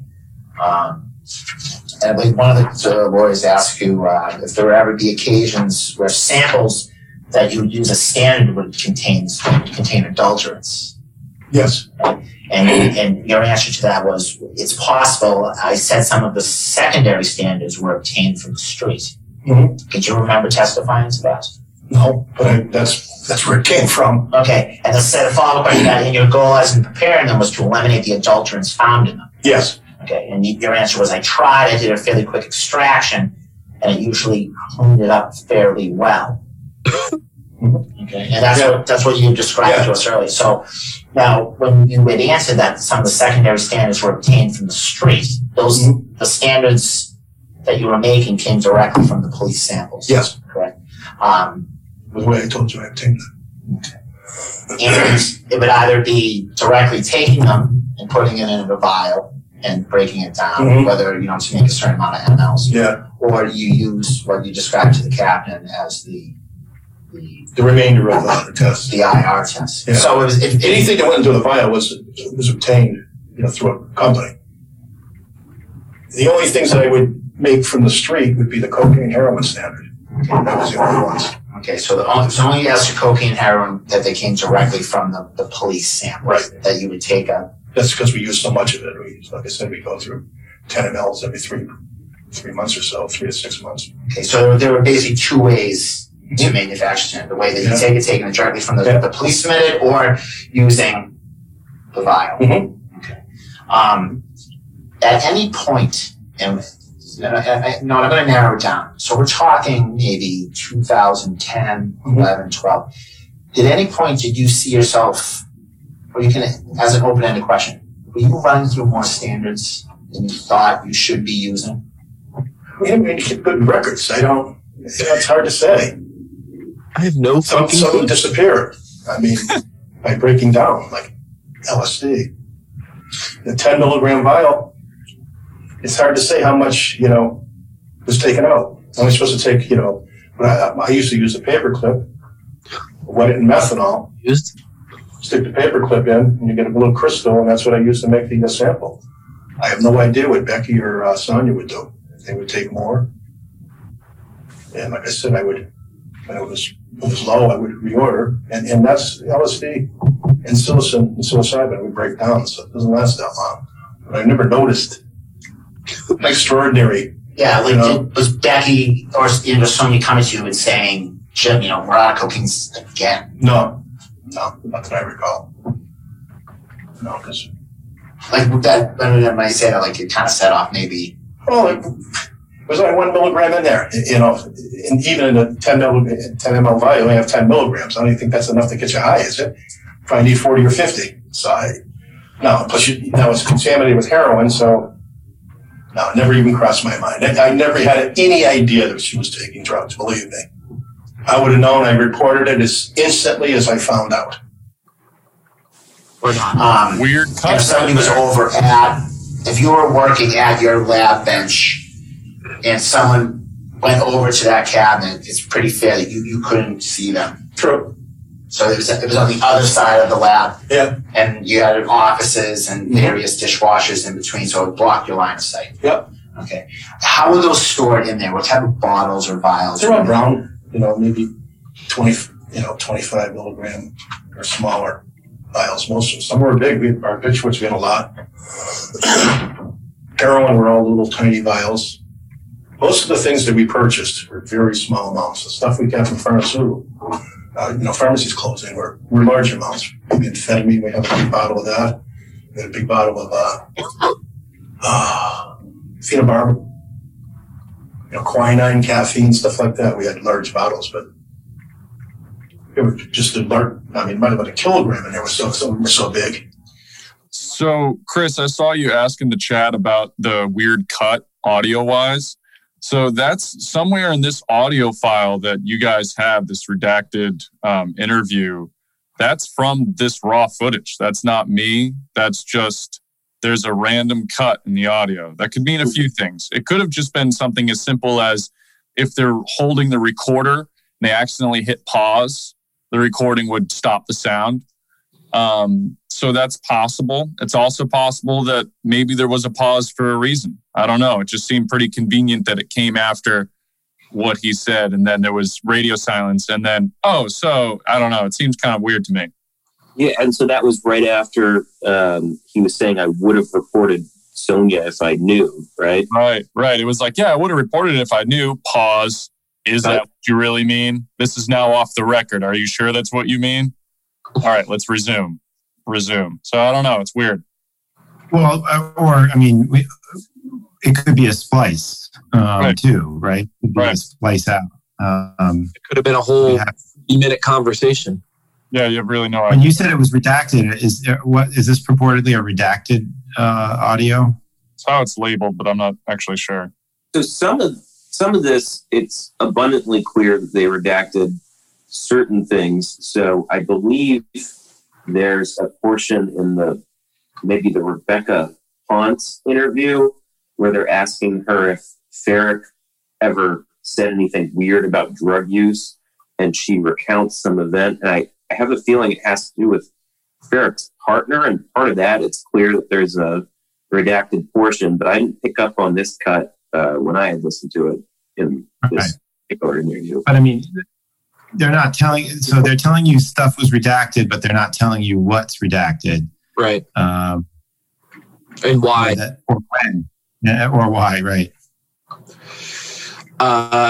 Next one, I believe, is the BZP stuff, Ilias. So this is, I think he's like, I know nothing, but it's another long clip about designer drugs and BZP, the other investigation that no one knows about. Go ahead. All right, here we go. So there's was one other thing I want to ask you about. It's things that it's been called to my attention through. I mean, of course, as you know, the lab keeps a lot of documents. Mm-hmm. And I want to talk to you about some designer type drugs, club drugs, I guess. Ecstasy and stuff like that. Yeah, stuff like that. And I'm just guessing here, would it be fair to say that those drugs started to come in the lab maybe in the mid to late 90s?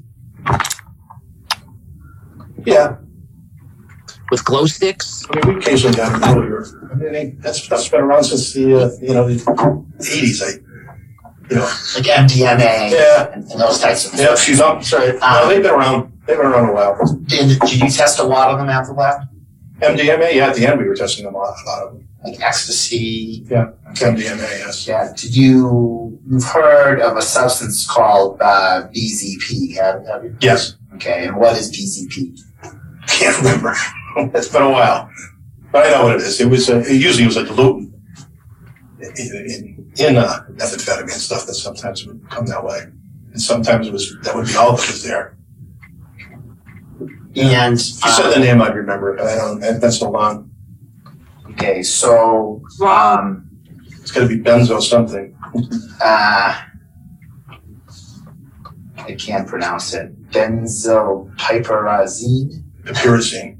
Is that what it is? Yeah. Okay. Yeah, I remember now. And now, in terms of when these drugs came in, was there any policies or any additional procedures that you enacted when these types of drugs came in terms of classification or anything like that? Not after they became assistant analysis or Chem2s. They did everything. And it was just the luck of the draw. When you went in there to get your samples, you got the next 15 or 20 samples in line.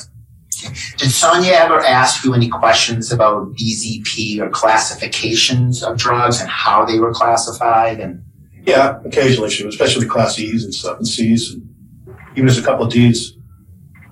You know, but most of that stuff was handled by the computer anyways. Once they put the drug in, it would automatically know the class. And that's because the Programmed. program had a library. Yeah, pre-programmed. Yes. Okay. And that would, so that's, Yeah.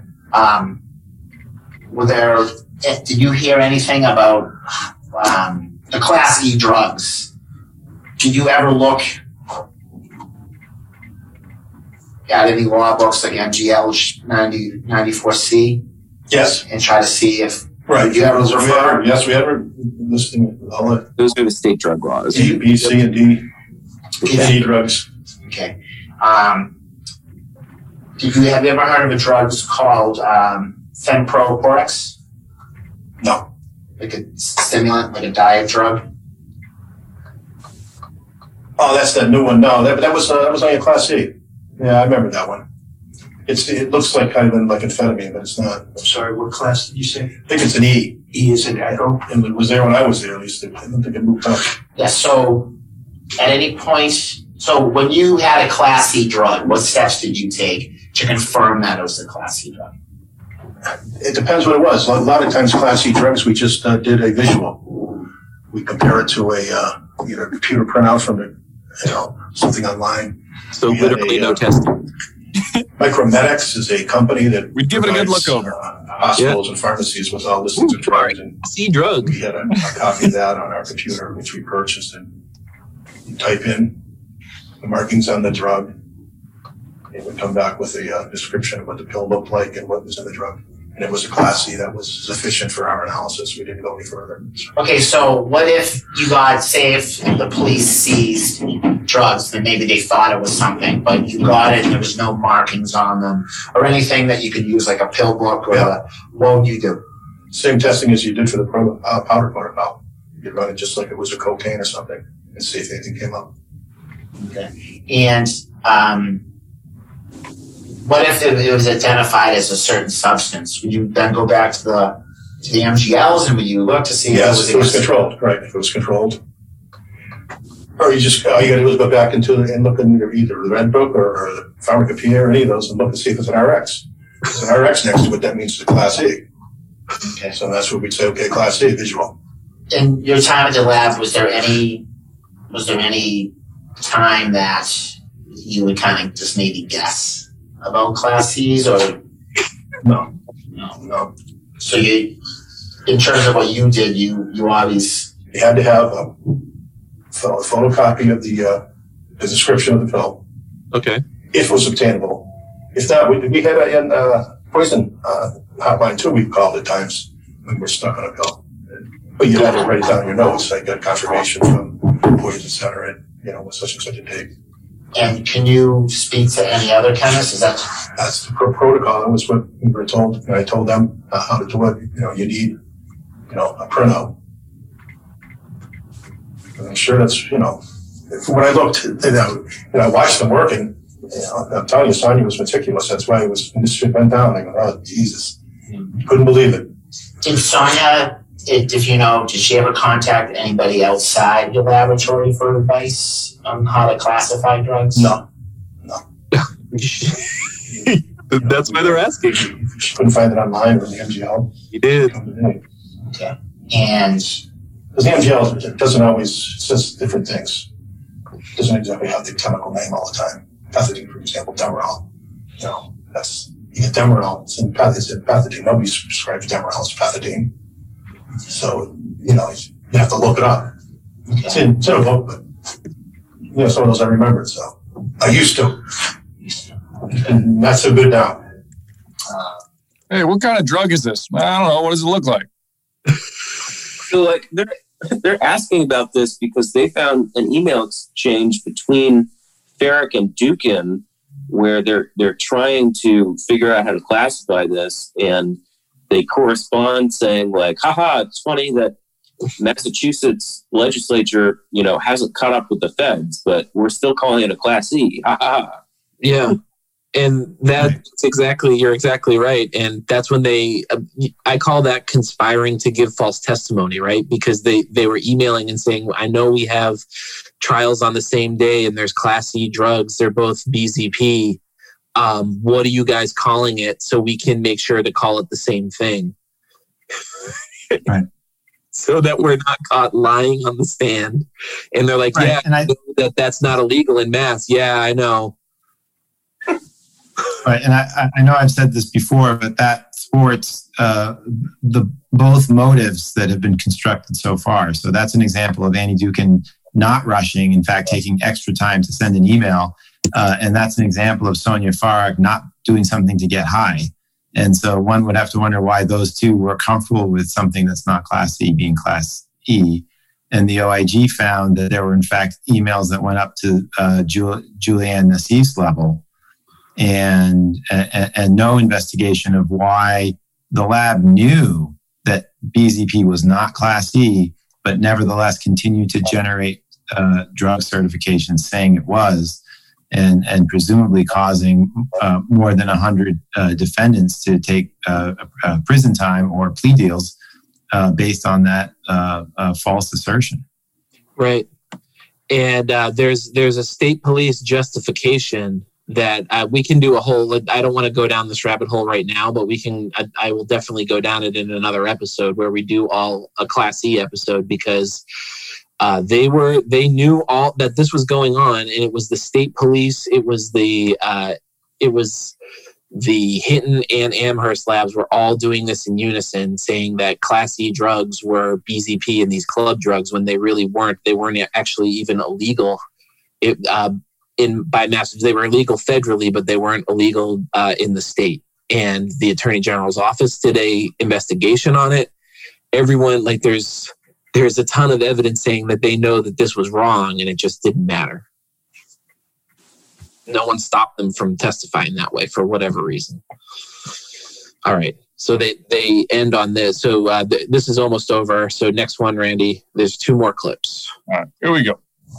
Did you ever yourself call or speak to anybody at the Hinton Laboratory about Class E drugs and how they should be identified, or things that you saw that you just had absolutely no idea what it was? Did you reach out to them at any time? I can't say that I did. Sorry. It's not a phone call. What kind of phone ring was that? No, I worked at a Hinton lab for a while. How long did you work at Hinton? 6 months. I worked in the alcohol lab for a while, and they put me in the drug lab, and I worked there. Then I transferred back out. Filed a grievance against the Ralph Tamarian.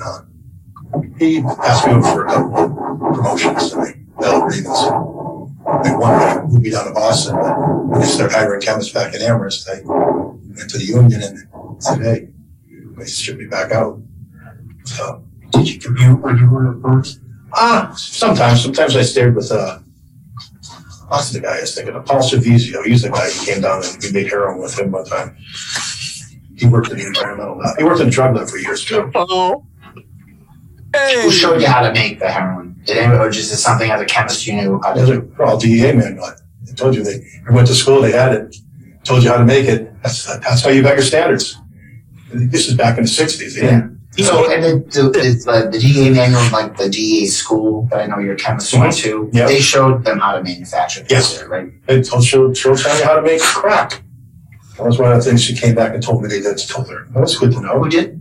DEA. Oh, Sonia came back and they told me, yeah, that was one of the classes she had. I forget what Becky said she had. It might have been the same thing.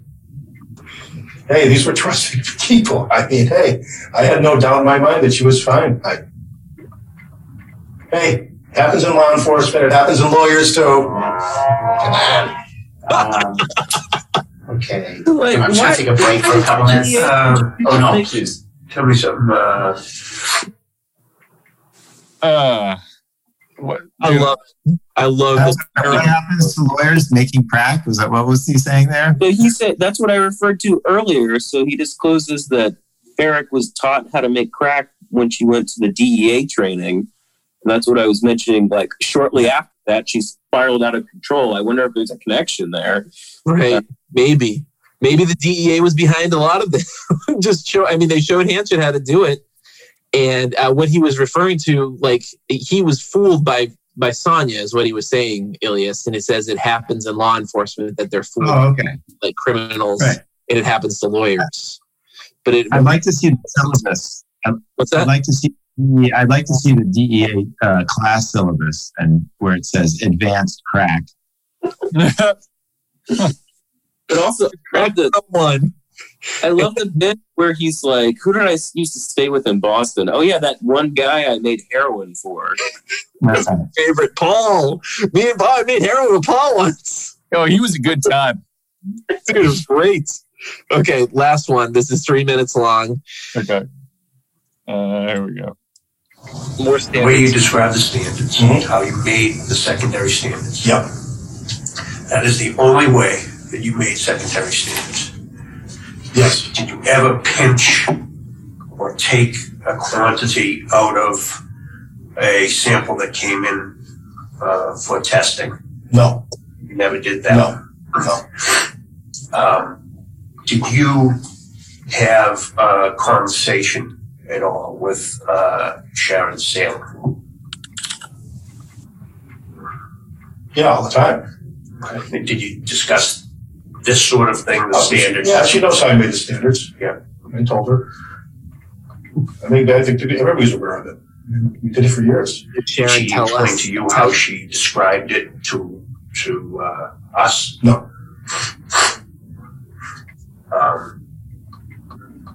Is there anything that you surprised we're not asking you that you thought we were going to ask you today?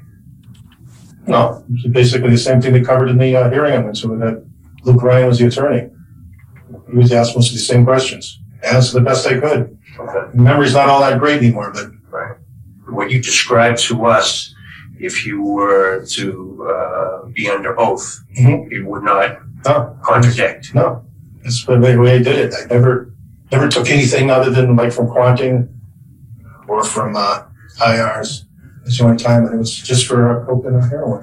And to your belief, how you made standards is a industry Accepted practice for accepted years. for practice. Secondary standards. I mean, it wasn't until recently they came to and said no more. Well, we didn't get the wisdom of all these SWIG rules and stuff because they wouldn't spend the money. And if I was to ask a state police chemist today, Yep. would that chemist tell me anything different? Would they say that, geez, Captain, that's way off base? No, they don't. They haven't since I left. But they were, when I was there, they were taking marijuana from their sample from a recent bus and using it for their standards. That was protocol. Do you think it's only marijuana that they did, or Prior, years before, I knew Ken Gagnon. That was just a standard procedure. State police. When he took over, he told me, no more. That's, order everything. order everything? Yeah. That was just standard procedure for years. And that costs money to order. Yeah. I mean, under public health, we could have done it very easily, but limited budget. It wasn't, we went to priority we were supposed to be in. It would have been a lot simpler to order this stuff and a lot more costly too. So it's interesting that this was if what he's saying is true, and this was the standard way of doing things for years and years and years. Yes. It's a major problem. Major issue. You think? Yeah. So I'm going to send you guys something in just a second, but there's this whole issue that Caldwell seems to be interested in, and whether or not they were quote unquote pinching instead of taking from sample in any other manner. And this is a powder sheet from the Hinton Drug Lab Fall River sample case where they very clearly were just pinching. Reading straight from it, it just says, I can't tell if that's 2 something. I can't tell the rest of the numbers, but some odd grams withdrawn from secondary standard, and then the initials of the people who did it. So, to the extent that Caldwell was worried about this, and Hanchett said, I wasn't doing it when I sent him these documents that showed the Hinton Lab was doing the thing that he was worried about. I would have hoped that this resulted in additional investigation, but that never happened. Right. Did Caldwell express surprise at all? Well, yeah. Well, as I said earlier, he was more like, this was not my problem. My job was to look at the Amherst lab. And but isn't this a red herring? The exact method by which either way you're pinching. Let's be honest. Either way, you're diverting something to use in an impermissible way or an unscientific way, and the origin of it was street drugs. Right. And there's an assumption of purity there and reliability underpinning any method. So whether you're actually, I think of pinching as in the movies when they take their knife and they stick it through the plastic bag. Yep. And they look at it and that's good. Why is that any different than taking it out of the IR machine? Yeah. I don't know. I don't see the difference. If they were just going to throw that out anyways, and it didn't have to do with the evidence submission, I'm thinking. The weights, maybe. What else could it possibly? To me, it's like if someone eats out of a trash bin, but they say that it was on top. It's okay. Like the George Costanza defense, the eclair. It was still in the wrapper, so it's okay. It was on the top. But yeah, you're right, Elias. This is he keeps harping on it, but it is hair splitting and it's nonsense because it's just their kind of, I think it's their get out of jail free card for however they want to make it. But to me, it just means nothing. What's more important is that they were making these standards and that they were, making them from essentially street drugs, whether it was trash or whether it was from the sample is irrelevant to me. They were still protocols. What's that? And without protocols, and people were doing it completely differently, it seems like. Yeah. And, just the lack of control in the lab. Anyway, so Randy, did you have to run? I do have to run. Okay. So we'll wrap it up here. We have more on Class E. We'll start that one, and in the next we'll finish up Hanchett's interview. There's still 8 minutes left, believe it or not. And then we'll go into Annie Dukin's interview, which we'll have that email exchange with Sonia. We'll read directly from that, and we'll hear what Annie Dukin has to say about all of this. So that will be in the next episode of Rig. Thank you very much for listening. Anyone have any last thoughts? Just one real quick. They couldn't get the money for Swig Drug. I just want to emphasize Swig Drug, they're free recommendations that you can find on the internet. So it's just like baseline minimum. So it's not the $30,000 that they needed to get accredited. It was just recommendations that, for instance, you have written protocols. Right. You know how much it costs to write a protocol? $0. It costs nothing. Like anyone in the lab can write a protocol if they know what they're doing. Well, specifically, that's what Annie Dukin's job was after she got caught stealing evidence. Yeah. Made her write the protocols for stealing The evidence. punishment was to write protocols where none existed. Yep. Anyway. All right, guys. Thank you. Is there anything you're surprised I didn't ask you? I'm just throwing that out there. All right. I'll talk to you guys soon. All right. Bye. Thanks. Okay. Thank you for listening to the Rig Podcast. If you enjoyed this episode, make sure you subscribe so that you can get the latest episodes right when they come out.